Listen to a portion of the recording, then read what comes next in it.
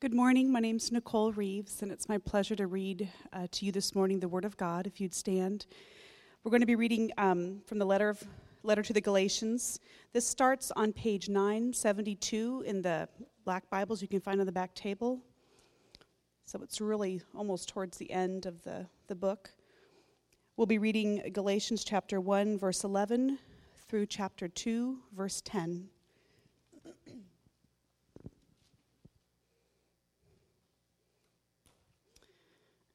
This is God's word.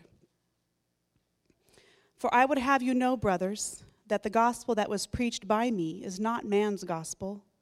For I did not receive it from any man, nor was I taught it, but I received it through a revelation of Jesus Christ. For you have heard of my former life in Judaism, how I persecuted the church of God and violently and tried to destroy it.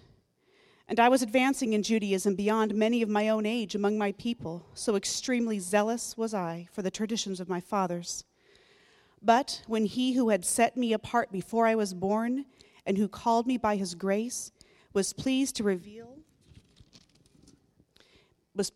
his Son to me, in order that I might preach him among the Gentiles, I did not immediately consult with anyone, nor did I go up to Jerusalem to those who were apostles before me.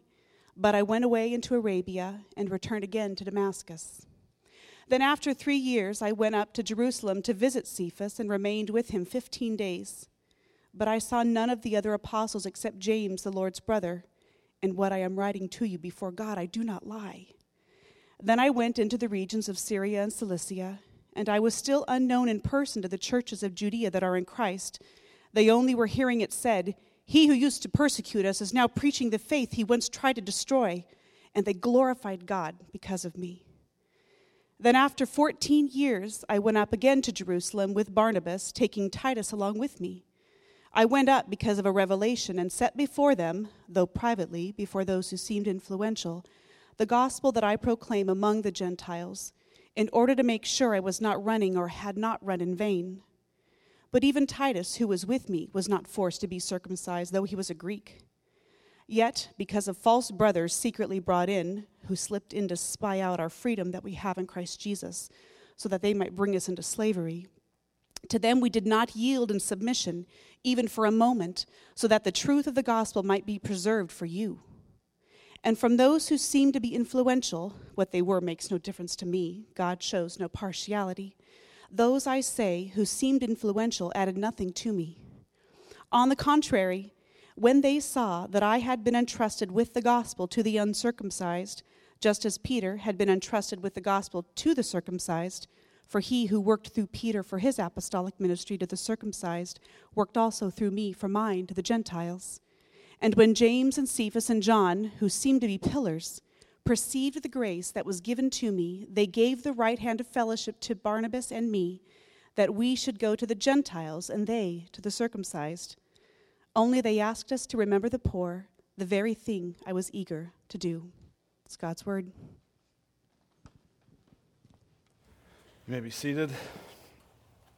This is our second week of this series on Galatians, Fighting for Grace, and we've titled it this way because we feel like to really understand and grasp and live out the implications of grace is a fight.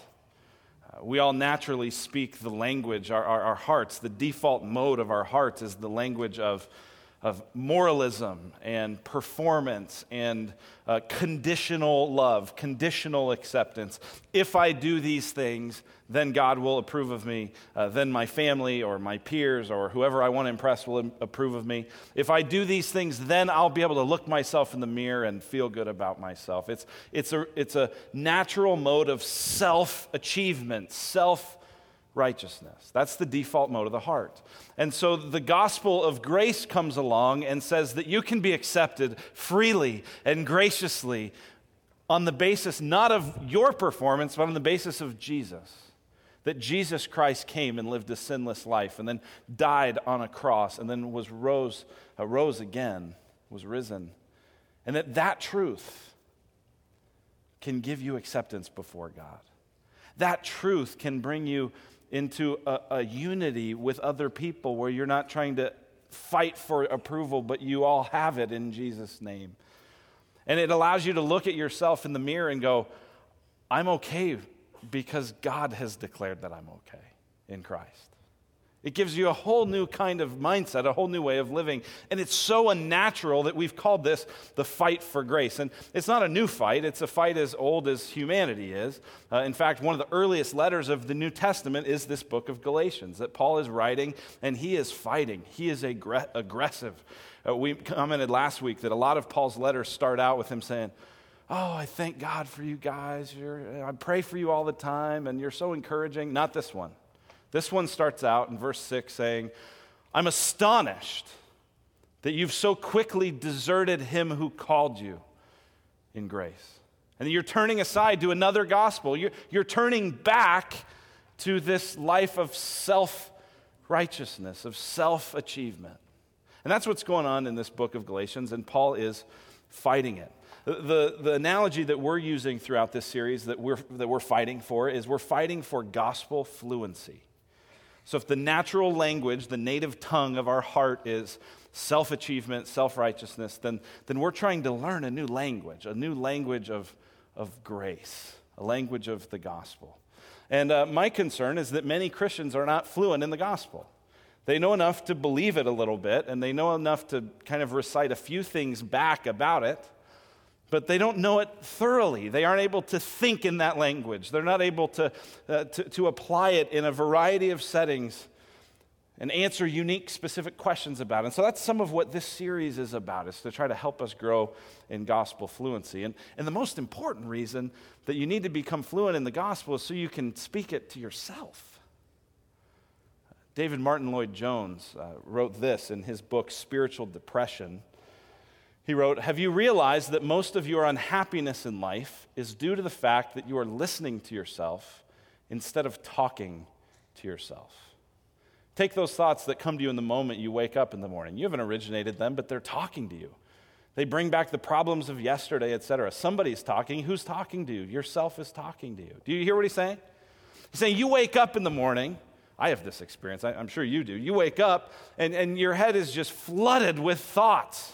And you don't really even know where they came from. And they're, this is sore. And boy, I'm busy with that. And I got a lot of work to do on this project. And oh yeah, and I got to travel. And man, what's going on with the kids today? And who's going to drive this way? Right? And you're just flooded with these thoughts. I mean, your feet have barely even hit the floor. And your mind's just rushing. And Lloyd-Jones says that most of the problems in your life, most of the unhappiness comes because you just spend your whole life listening to that.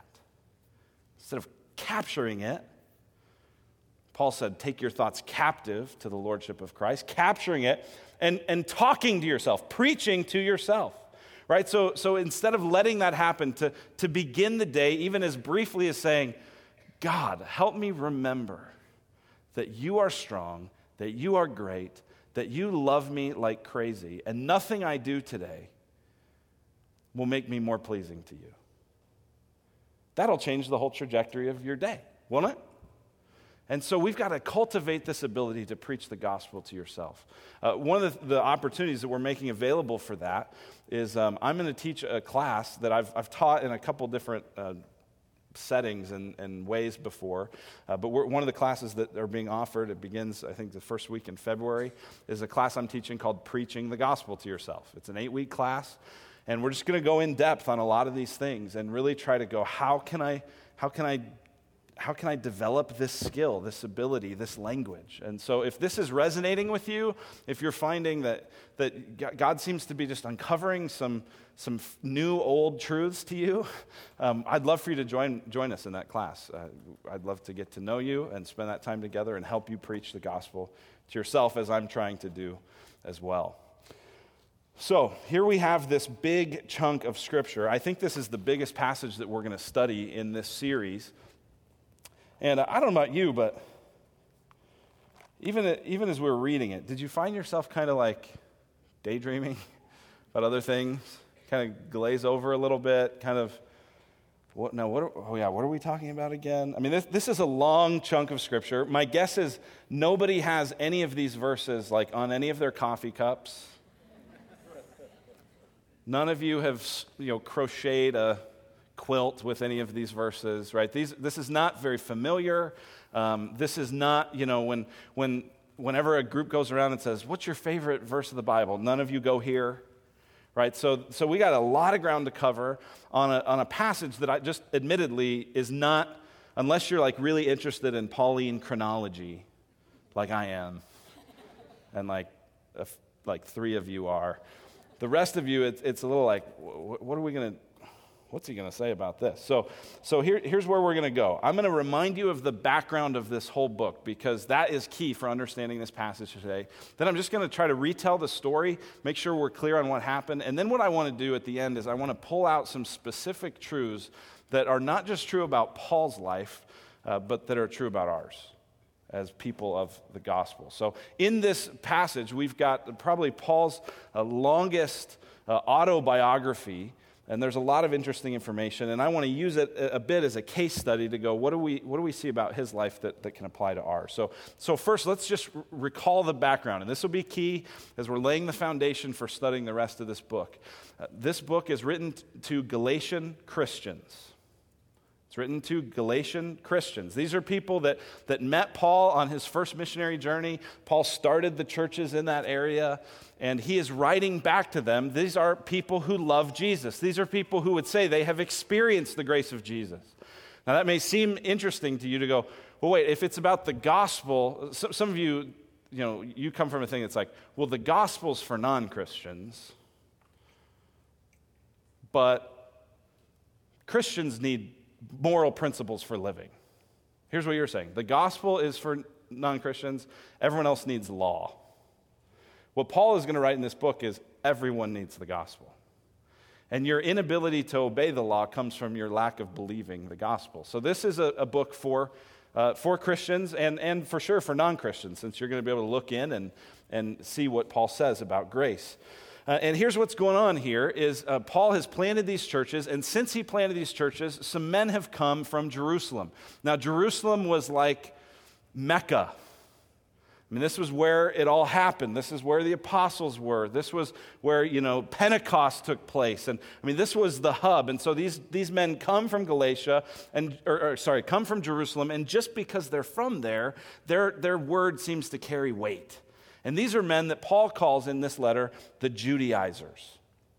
These were Jewish Christians who were saying essentially this: yes, Jesus lived and died and rose again for your sins, but that's not enough to be saved. In order to be saved, you also need to follow the Jewish law. In order to be saved, you also need to become Jewish. Specifically, the issue at hand here, this may have been where you kind of, when you were reading this, go, what's he talking about? Specifically, the issue is circumcision.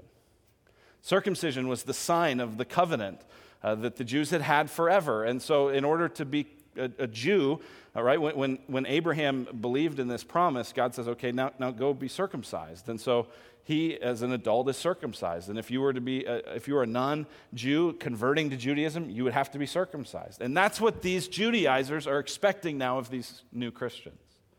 They're also saying you have to obey certain food laws, eat kosher, that sort of thing. That'll become prominent in next week's study.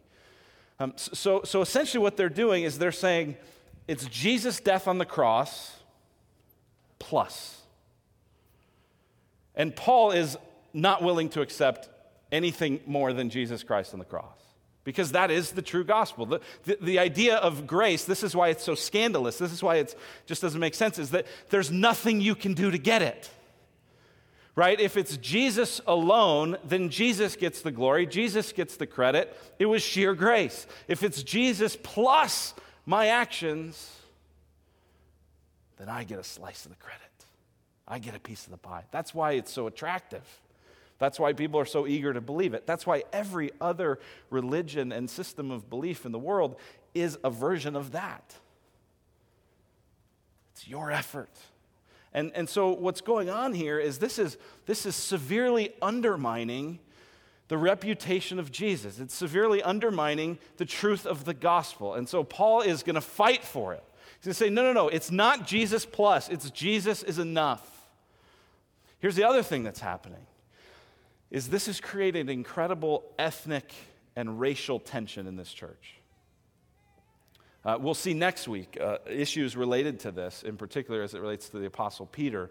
But what's happening is people are dividing up by Jew and Gentile. And the Jews are saying, well, we can't associate with people that aren't circumcised and that aren't eating kosher. And so even though the gospel of Christ is supposed to humble all people and bring all people together under the banner of Jesus because we're all saved by sheer grace, instead of that, they start to look down their nose at one another. They start to divide up. And so this begins to undermine the unity that we should have in the gospel. So they're bringing this additional message, this gospel plus, and Paul's refusing to have it. The other thing they're doing, by way of introduction here, is they're attacking Paul. See, the way you attack Paul's message is you attack him personally, right? Don't you see this in all the political ads that we're about to really enjoy? Oh, thank you, Jesus, for all the ads, right? And just wait, they're coming, right? And what do you do if you want to attack your opponent's message? Do you attack his message? Kinda. But how do you do it? You attack him. Right? And frankly, there's lots to attack. Right? There's lots of things, and they stick, and they have resonance, and everyone goes, oh, we're going to run a positive campaign. Yeah, right. And then the negative stuff works. And so what's happening is the Judaizers have taken out, they've developed super PACs, and they're going after Paul, right? And they're attacking his character, so to speak. And so Paul is defending himself here. He's saying, no, you have to understand, my gospel came from Jesus. I was commissioned by Jesus. The message that I am proclaiming is the same message that the apostles are proclaiming. I'm not on trial here, but he's defending himself. So that's the context. Last week we looked at what is the gospel and why should we fight for it. We saw the gospel in chapter 1, verse 4. Take a look at that in your Bible there. Chapter 1, verse 4. This is the message of good news, that Jesus gave himself for our sins to deliver us from the present evil age. Jesus came as a substitute for sinners to deliver, to rescue us out of slavery. Here's what Paul's going to say later in this passage. He's going to say, these Judaizers want to take you back to slavery, but Jesus died in your place to free you from slavery. And he did it according to the will of our God and Father, it says in verse 4. So by sheer grace, not because they'd done anything good or bad, but just by the grace of God. And for the glory of God, verse 5, to whom be the glory forever and ever. Glory to God, glory to God, glory to God forever. That's just what happens out of the gospel, is that God gets the glory and the credit. There's a lot at stake here. He says that any other gospel, this is in 6 to 10, any other gospel is not really the gospel. If you're preaching another gospel, even if he were to preach another gospel, he says, let me be accursed. Even if an angel came from heaven and preached another message, let him be accursed, eternally condemned.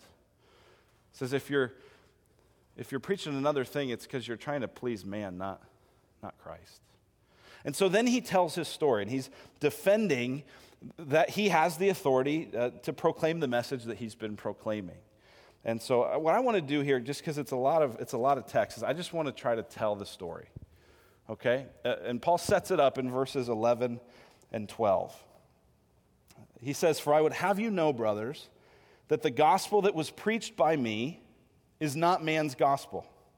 For I did not receive it from any man, nor was I taught it, but I received it through a revelation of Jesus Christ." He's going to say here, through his story, no one else passed this down to me, right? Sometimes the accusation will be made against Christians or against the Bible that, oh, well, it's just been passed down, and each time it passed down, it changed a little bit, and kind of like this game of telephone, right, where what we have today isn't really what they meant. And a lot of times that's a way that people used to try to explain that away. You couldn't make that argument with Paul. Because he's saying, I didn't hear it from anyone. I heard it from Jesus himself. So Paul begins to tell his story. He says, listen, I grew up as zealous of a Jew as you could possibly be, as religious as you could possibly be. I was advancing far beyond those of even my own age, he says. And I was committed thoroughly to the traditions of my fathers. He's going, you know what? all the places that these Judaizers are wanting to take you in terms of zealous for the tradition, I've been there. I've done that. I see that that doesn't lead towards life. You know, there's two ways to learn from mistakes, right? You can learn from your mistakes or you can learn from other people's. Which is smarter? Right, other people, right? And as some of you, your parents, you know how frustrating it is, especially for your older kids. You're watching them make the same mistakes you made. And you told them, if you do this, here's what's going to happen. There they go. And Paul's going, guys, I was as zealous for this Judaism thing as could be. Like, you couldn't get more zealous than me. He says even, I was violently persecuting the church. I was seeking to destroy it. On a continual basis, the aim of my life was to destroy the church of Jesus Christ. That's what I was about. And then something interrupted him. And it wasn't the apostles going, hey, Paul, I have this message to share with you. It was Jesus himself. And you can read in the book of Acts about how Jesus knocks Paul off his horse as he's on his way to Damascus to kill more Christians. And Jesus tells him, Paul, why are you persecuting me? And he gives him grace there, and he forgives his sin there, and he tells him that he is going to proclaim this good news to the Gentiles, to those who are not Jewish. He says even as well, you're going to suffer as you do it. And he commissions Paul. It says, verse 16, God was pleased to reveal his Son to me in order that I might preach him among the Gentiles. Paul was saved by Christ so that he could tell others about Christ. That's what it was for.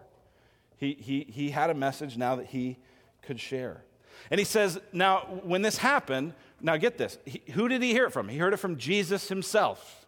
And Jesus has commissioned him as an apostle. Go preach the gospel to the Gentiles. He says, when that happened, I didn't go talk to anybody. I didn't go consult with anybody. I didn't go to someone else or some other leader or some other really important person and go, I'm not sure if I really heard from Jesus. Will you affirm this for me? He goes, no, I heard it from Jesus. I know I heard it from Jesus. There were people there who saw it. I didn't go consult with anybody. Instead, I started doing what God called me to do. So he goes away into Arabia, it says. And he goes away into Damascus. And instead of going to Damascus to kill the church, he starts building it. It's interesting, this thing on Arabia. There's only one other reference to Arabia in the New Testament, and that's towards the end of the book of Galatians. It talks about Mount Sinai in Arabia. This has led some commentators to speculate and to wonder, was part of Paul's time in Arabia spent on Mount Sinai? Mount Sinai, where Moses received the law from God. Is it possible that Paul was trained in the gospel on Mount Sinai in Arabia? We don't know. Just speculation. But you would think that someone of this prominence, this guy's famous, he's notorious, right? He is known for killing Christians. You would think that, as quickly as possible, he would get, on stage, right? This would be like Osama bin Laden becoming a Christian, right? And how quickly would we have him on the speaking circuit? Like that, right? Not Paul. He's not after that. He's just after doing what God has called him to do. And so he's in Arabia, he's doing ministry in Damascus. Then after 3 years, it says in verse 18, he finally decides to go up to Jerusalem. Spends a little bit of time with Peter, doesn't really see many of the other apostles, right? You get the idea that Paul's apostleship is dependent not on men, but on God.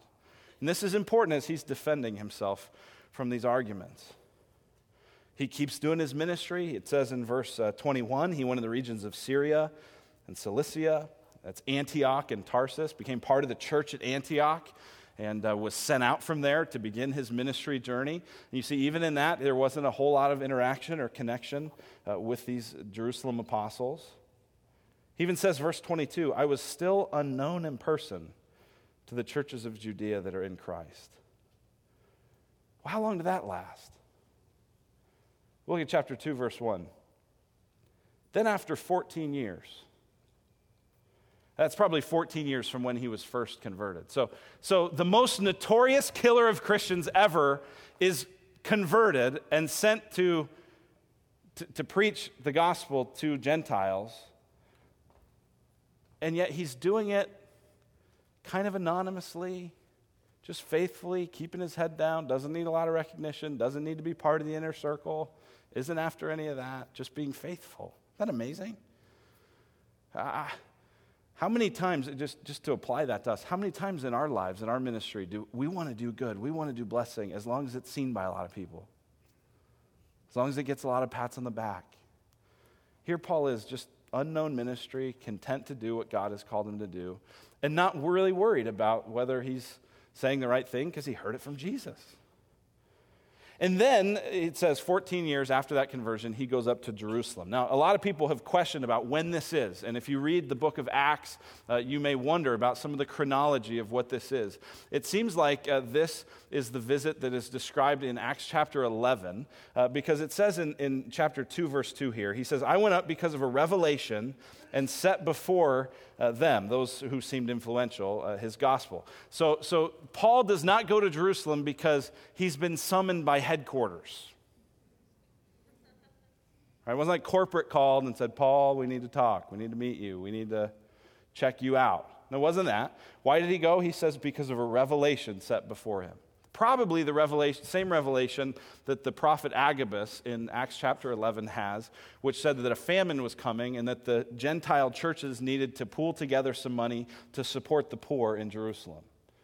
That's probably what this was. And so Paul goes with Barnabas and with Titus, a couple guys that probably the Galatian churches knew, and he goes on this journey. And when he gets there, he says something really interesting. He says something that when you first read it, if you've been following Paul, will catch you off guard. Because remember, Paul up to this point, listen to what he said, chapter 1, verse 1. Paul, an apostle, not from men nor through man, but through Jesus Christ. Verse 8. But even if we or an angel from heaven should preach to you a gospel contrary to the one we preach to you, let him be accursed. Verse 11. For I would have you know, brothers, that the gospel that was preached by me, is not man's gospel, for I did not receive it from any man, nor was I taught it, but I received it through a revelation of Jesus Christ.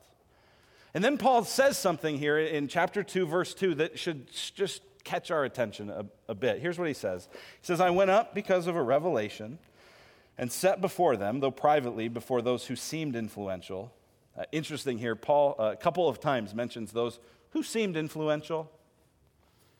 Yeah, Peter, James, John, pillars of the church, I guess. I mean, there's kind of you get the sense here, Paul's not afraid of anybody. In fact, what we're going to study next week is Paul publicly rebuking the apostle Peter, the rock of the church, because even he was falling into hypocrisy, right? So Paul's not like afraid of a bunch of people.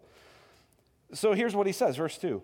I set before them the gospel that I proclaim among the Gentiles, in order to make sure I was not running or had not run in vain. Huh? You tracking this? Paul's going, I received my apostleship from Jesus. I received the message from Jesus. I didn't receive it from anybody. And then it sounds like, just that sort of the first reading of verse 2, that he's saying, but then I got to Jerusalem and my knees were knocking, and I sat before them because I just wasn't sure if they would really approve of what I've been saying for 14 years. Do you think that's what Paul's saying? See, here's what happens, just sort of a personal thing. When you study the Bible, anyone ever read the Bible and you don't get it? Oh, all of you get it. Okay, I'm the only one, so sorry. So when that happens, most of the time you just rush to a study Bible, or rush to commentary, or rush to, which just deprives you of the opportunity to actually learn it and remember it and do that. And so, but one of the things that happens when you're reading the Bible, when you come to something that just doesn't make sense, where do you have to look for the answer? Okay, more in the Bible, specifically in the context. You got to know what's going on. Well, the context of this eliminates the possibility that Paul is, scared that perhaps he's got it wrong all these years and he's setting it before them. There's no way that that's what he means, because he said it didn't come from men; it came from Jesus. So he doesn't mean that. So what does he mean? It seems that Paul's concern is not that he got the message wrong, but that the church in Jerusalem, even the apostles, might start to compromise. And if that happened, then practically, this is a practical concern. If that happened, then he would have run in vain. His ministry to the Gentiles saying, you can be accepted by free grace, would be undermined by the Mecca. His message that we are one in Christ, not a Jewish church and a Gentile church, but one church, one Spirit, one Lord, that message would be undermined by the compromise, possibly in Jerusalem. See, he says in verse 4 that some brothers some so-called brothers had been secretly brought in, some false brothers, to spy out their freedom and bring people into slavery. So there's this work going on in the Jerusalem church, not by the leaders, but this undermining factor. And Paul goes to set before them his gospel to say, we're on the same page, right? Not like, am I getting it right? But like, are you guys still holding fast to what's true? He's going, I didn't waver for a second, he says in verse 5. To them we did not yield, to these false brothers. We did not yield in submission even for a moment, so that the truth of the gospel might be preserved for you. Now he does something else that's very interesting. He takes with him Titus. Now, he doesn't explain who Titus is, so the Galatians probably knew who Titus was. And he says Titus is a Greek. Titus is a non-Jew. Titus is therefore uncircumcised. So you just got to wonder, what is Titus thinking? I mean, they're going up to Jerusalem. Hey, Titus, come with me. We're gonna give this money to the Jerusalem church. And I'm hearing all this stuff about some false brothers wanting to get Gentiles circumcised. So I want you to come with me. I think Titus is like,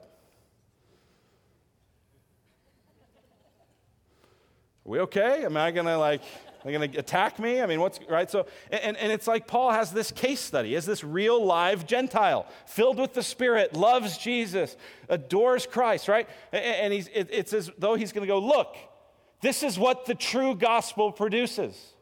You're going to try to add something to him, you false brothers? And to the Galatians, he says in verse 3, even Titus, who was with me, was not forced to be circumcised, though he was a Greek. So I don't think Paul ever thought that they would make him be circumcised, because Paul knows the true gospel. So there's no way they're going to add this to him. And in fact, they don't add anything to Paul's message. Paul says in verse 6 that those who seemed influential added nothing to him. On the contrary, they extended the right hand of fellowship in verse 9. They affirmed the work that God was doing. They saw the grace of God in Paul and in his life, and they gave him the right hand of fellowship. I just find it fascinating, this line that Paul is walking here. You just kind of get inside his head a little bit, because on one hand, he's saying, it doesn't matter what the other apostles believe. I got this from Jesus. And on the other hand, he's saying, but the apostles and I are in line. And so you Judaizers who are saying we're on different pages, you're wrong. I got this from Jesus. I was converted by Jesus. I was commissioned by Jesus. My message was affirmed by these apostles. There was confirmation. The one thing they add, verse 10, was to remember the poor, the very thing that he was eager to do. That was probably the whole reason he was there, was to collect money from the Gentile churches and give it to the poor in Jerusalem. So he says, yeah, I'll keep doing that. And that becomes a major part of his ministry as well. So that's Paul's story.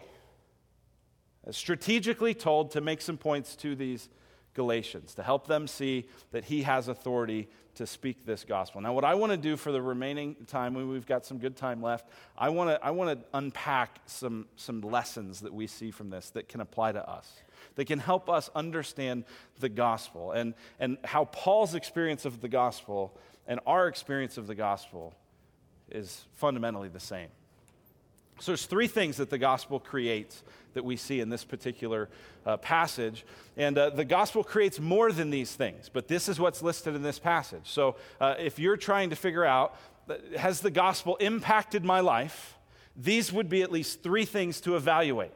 So have these three things been created in me?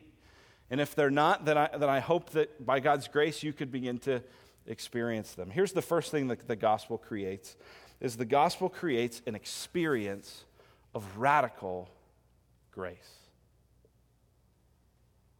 The gospel creates an experience of radical grace.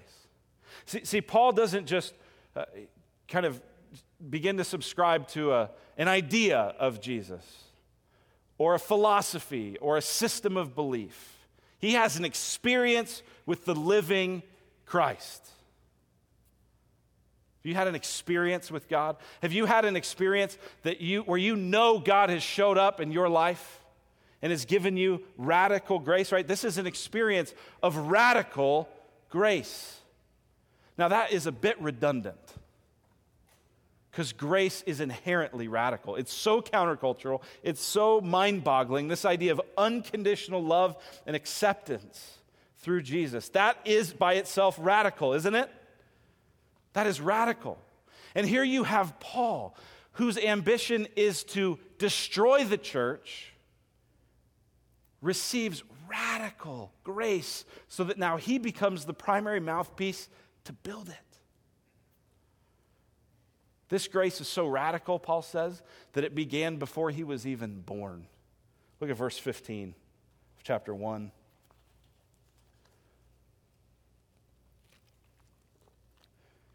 Verses 15 and 16 give us three things that happen to every Christian. When he who had set me apart before I was born and who called me by his grace was pleased to reveal his Son to me. Paul's saying, before I was even born, before I had done anything good or bad, not because I earned it, not because God looked down the corridors of time and thought that I would be a really good guy, because I wasn't. But before I was born, he set me apart. And then even after I lived this life of disobedience, even while Stephen, the first martyr, was being stoned, and everyone was laying their garments at my feet, and I was giving approval, even after that, God called me by his grace. And he gave me a message to proclaim.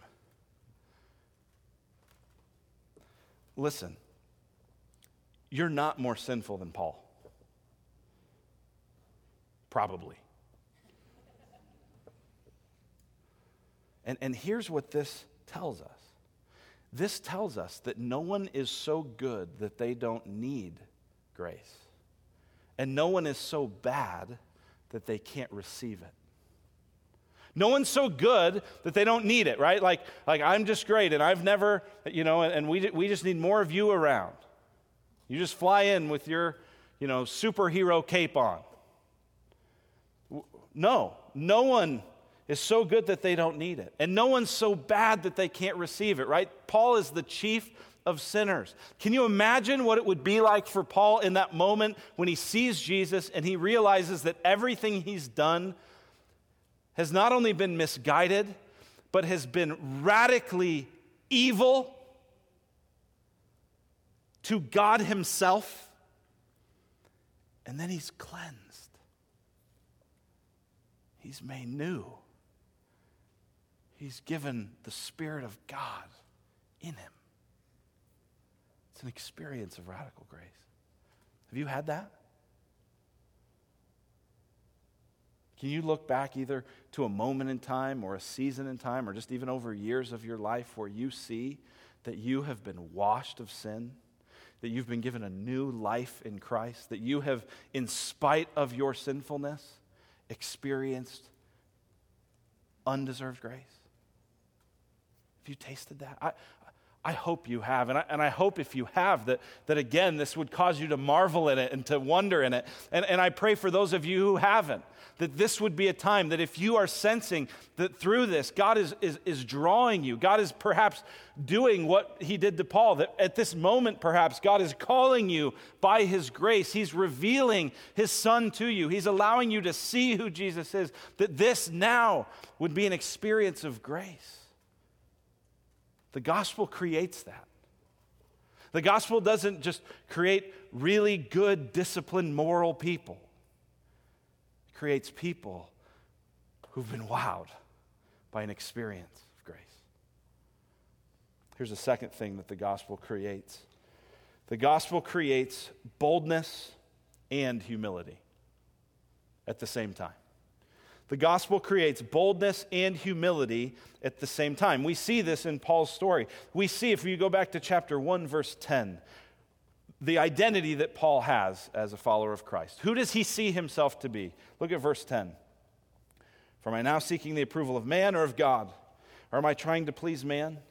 If I were still trying to please man, I would not be a servant of Christ. The word servant means bondservant. It means slave. It means one who exists to serve and please another. What is Paul's identity? Paul's identity is that he is the Messiah's slave. And with that new identity, he now has boldness and humility at the same time. Right? Look at how bold he is. I mean, he is going before the pillars of the church and saying, you guys aren't falling astray, right? He's going to confront Peter publicly to his face. Courage. Right before this, he has said, you'll be accursed. Some of you are accursed because you're preaching a false gospel, he's saying. That is bold, right? That was not in How to Win Friends and Influence People. I mean, this is courage. This is bold. Where does he get that? Because he's the Messiah's servant. He's the Messiah's slave. He's not speaking for himself. He's not representing himself. He's representing Jesus. So there's boldness and there's courage. But there's also humility. Right here you have this, I don't need to be part of the big mix of things. I don't need to be in the know. I don't need to, have the apostles pat me on the back. And you see his unbelievable humility all throughout his entire life of serving and pouring himself out and suffering for the sake of the gospel. Why would he do that? We had boldness because he was the Messiah's slave. He has humility because he's the Messiah's slave. But I'm just a slave. I'm just a servant. I don't deserve anything. Right? Much of the unhappiness that is in our life, if we go back to the Lloyd Jones quote, is that the voices we're listening to are telling us, I deserve better. I don't deserve this. I deserve a comfortable life. I deserve a happy life. I deserve everyone else to meet my needs all the time. And you listen to that voice. Does that happen in your life? No. So you're unhappy and you're frustrated and you have not yet taken on the identity to go, I'm just a slave. I'm here to serve Jesus. I don't need the recognition. Just for him. See, it gives you boldness and humility at the same time. And moralism and religion can't do that. Right? If you are basing your life on your achievement, which says, if I achieve this, then I'll know I'm something, then I'll have God's approval, then when you're achieving it, you're very bold. Right? You go, I come to church every week. I serve. I give. I read my Bible. I tell people about Jesus. I work hard at my job. I spend time with my kids. I date my wife. Right? And you are bold. And everyone should be like that. But you're not very humble. Because your whole identity has not been, I'm the Messiah's slave. It's, I'm a person who does the right thing. So when you're doing it, feel awesome. You're bold. You're telling everyone else how to live their life. You're not humble. You're looking down. You're condemning people who aren't as good as you. But then when you fail, when you blow it, when things kind of start to unravel on you, you're humble. I'm such a failure. I can't even do the things that I know I'm supposed to do. And you beat yourself up, but there's no boldness. See, only in the gospel are you able to become someone who is bold because Jesus is for you, but humble because you know that you don't deserve it. Has the gospel created in you, those of you who would call yourselves followers of Christ, boldness and humility? Are you able to stand up for what's right, for the glory of Christ, regardless of what people think? And at the same time, are you humble enough to not need a bunch of credit, not need to be the center of attention? The gospel should create that. Here's the last thing the gospel creates, we see in this passage, is gospel creates loyalty to the glory of Jesus. Loyalty to the glory of Jesus, right? If you are the Messiah's slave, then you live for him. You live to exalt him. You live to make much of him. And that's what's at stake here. Paul says in verse 5, when this issue of are we gonna budge on this, he goes, "Yet to them we did not yield in submission even for a moment, so that the truth of the gospel might be preserved for you." The truth of the gospel that is salvation by faith alone, in Christ alone, for the glory of God alone. We're going to fight for that, he says. We're not going to back down even for a moment. Because the glory of Christ is at stake. Mike Shea says this. He says, this hard-headedness of Paul, this hard-headedness is for the sake of the gospel, not for personal selfishness. Ungodly men defend the doctrine of grace because it lets them do what they want. But godly men defend the doctrine of grace because it magnifies the work of Christ. Paul is fighting for this. He's not fighting for it so you can be selfish, right? He's even going to say when we get to chapter 5, it is for freedom that Christ has set us free. But don't use your freedom as an opportunity for the flesh, but through love serve one another. Your freedom is because the glory of Christ is at stake. The gospel, that's what it's for. So let's talk about us then. Has the gospel created in you a loyalty to the glory of Jesus? Where when you're trying to make decisions about what to buy, what to drive, and where to live, and who to befriend, and how to use your time, is the glory of Christ at stake? Is it to say, in whatever I do, whether I eat or I drink, in everything, it's for his glory. All of life is all for him because I'm just the Messiah's slave.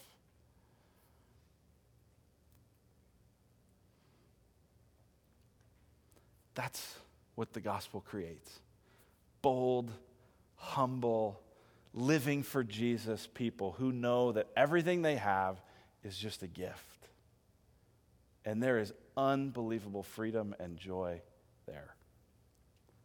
It's the example of Paul. It's what every Christian can and should know through the gospel of grace. And I pray that even now, if you're feeling guilty, you're feeling condemned, that you would go to that gospel, that you would remember that Jesus gave himself to deliver you from whatever that sin is that you're still holding on to. Let's pray. God, we thank you for Jesus, and we thank you for the way you have preserved your gospel. God, I thank you that Paul's gospel is not different from Peter's gospel or James' gospel, but that it's one true message of good news, message of deliverance, message of grace for people who need it. And so, God, we thank you for that. God, I pray that you would use this message to create in us humility and boldness, God, that we would be courageous, and that everything we would do in front of people and in the privacy, where only you see it, God, I pray that all of it would be all for you. In Jesus' name, amen.